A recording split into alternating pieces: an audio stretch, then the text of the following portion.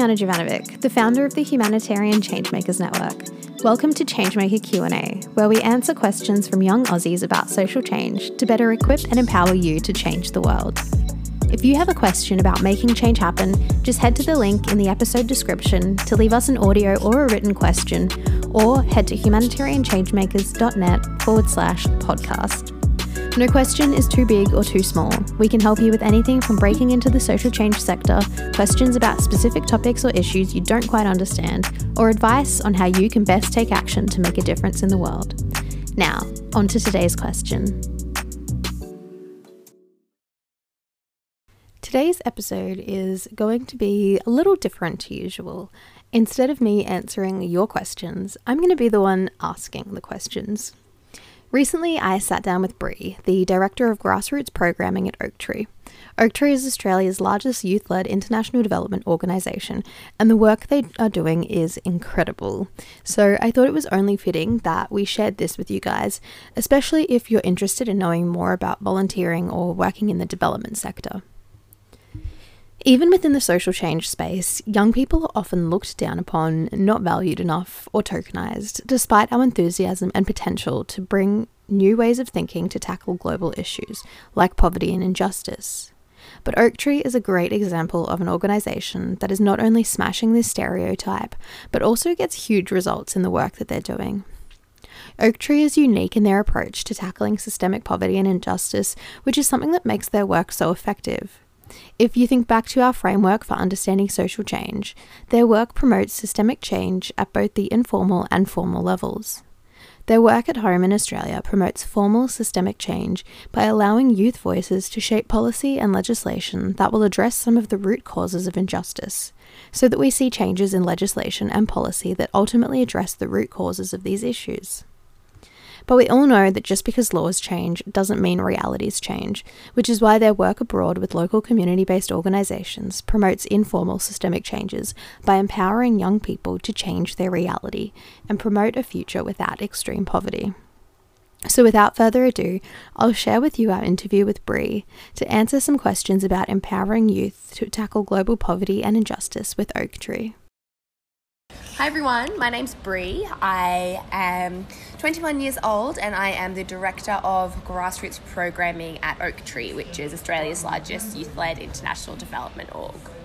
Amazing. So could you tell us a little bit about the work that Oaktree does? Yes, so Oaktree has been around for a number of years now, and we basically work in the youth empowerment space. So we work in three main ways. We work internationally in Cambodia and Timor-Leste, running youth empowerment projects for young people.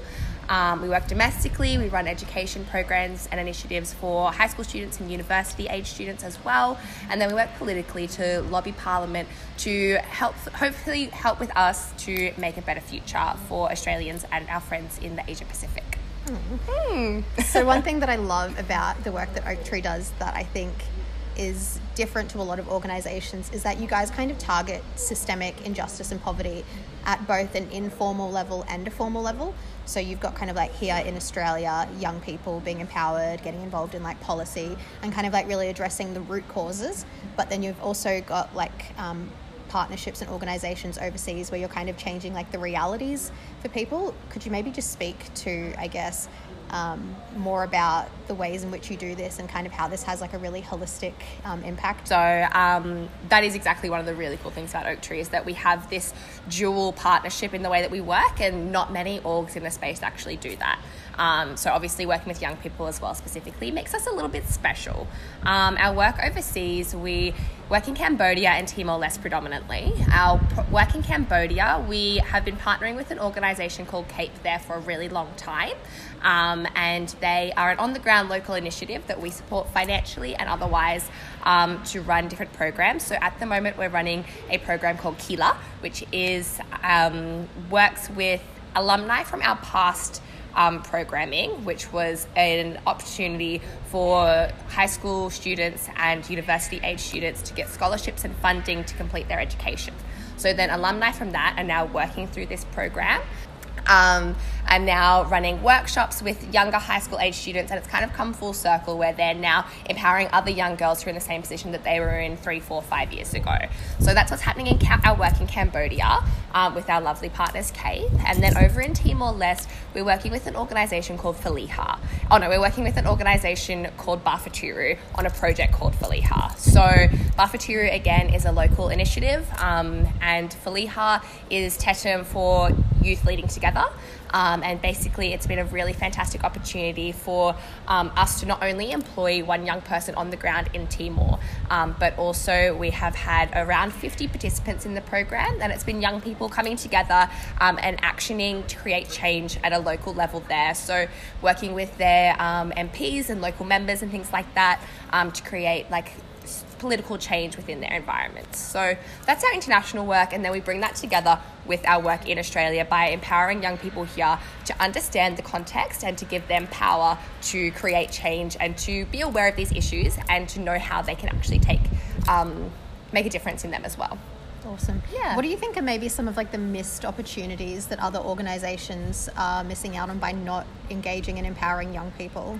I think that young people are so knowledgeable and so like innovative, and other organisations tend to disregard young people and disregard the capacity of young people to make a difference. I think that obviously we're the largest generation of young people in history, and there's so many of us, and we're so well informed with everything that's going on in the world, and also very well equipped to make a difference. The fact that we live in the world that we do right now is completely unprecedented, and it means that we're in a really special place where young people are absolutely probably some of the most powerful people in the world if we were given a platform. So awesome. From like an organizational perspective, do you think that it's better to have kind of like youth-led and youth-run organizations like Oaktree, or do you think it's better to kind of have youth working in more than just like a trivial kind of way in other like larger organizations, or do you think the space kind of needs both?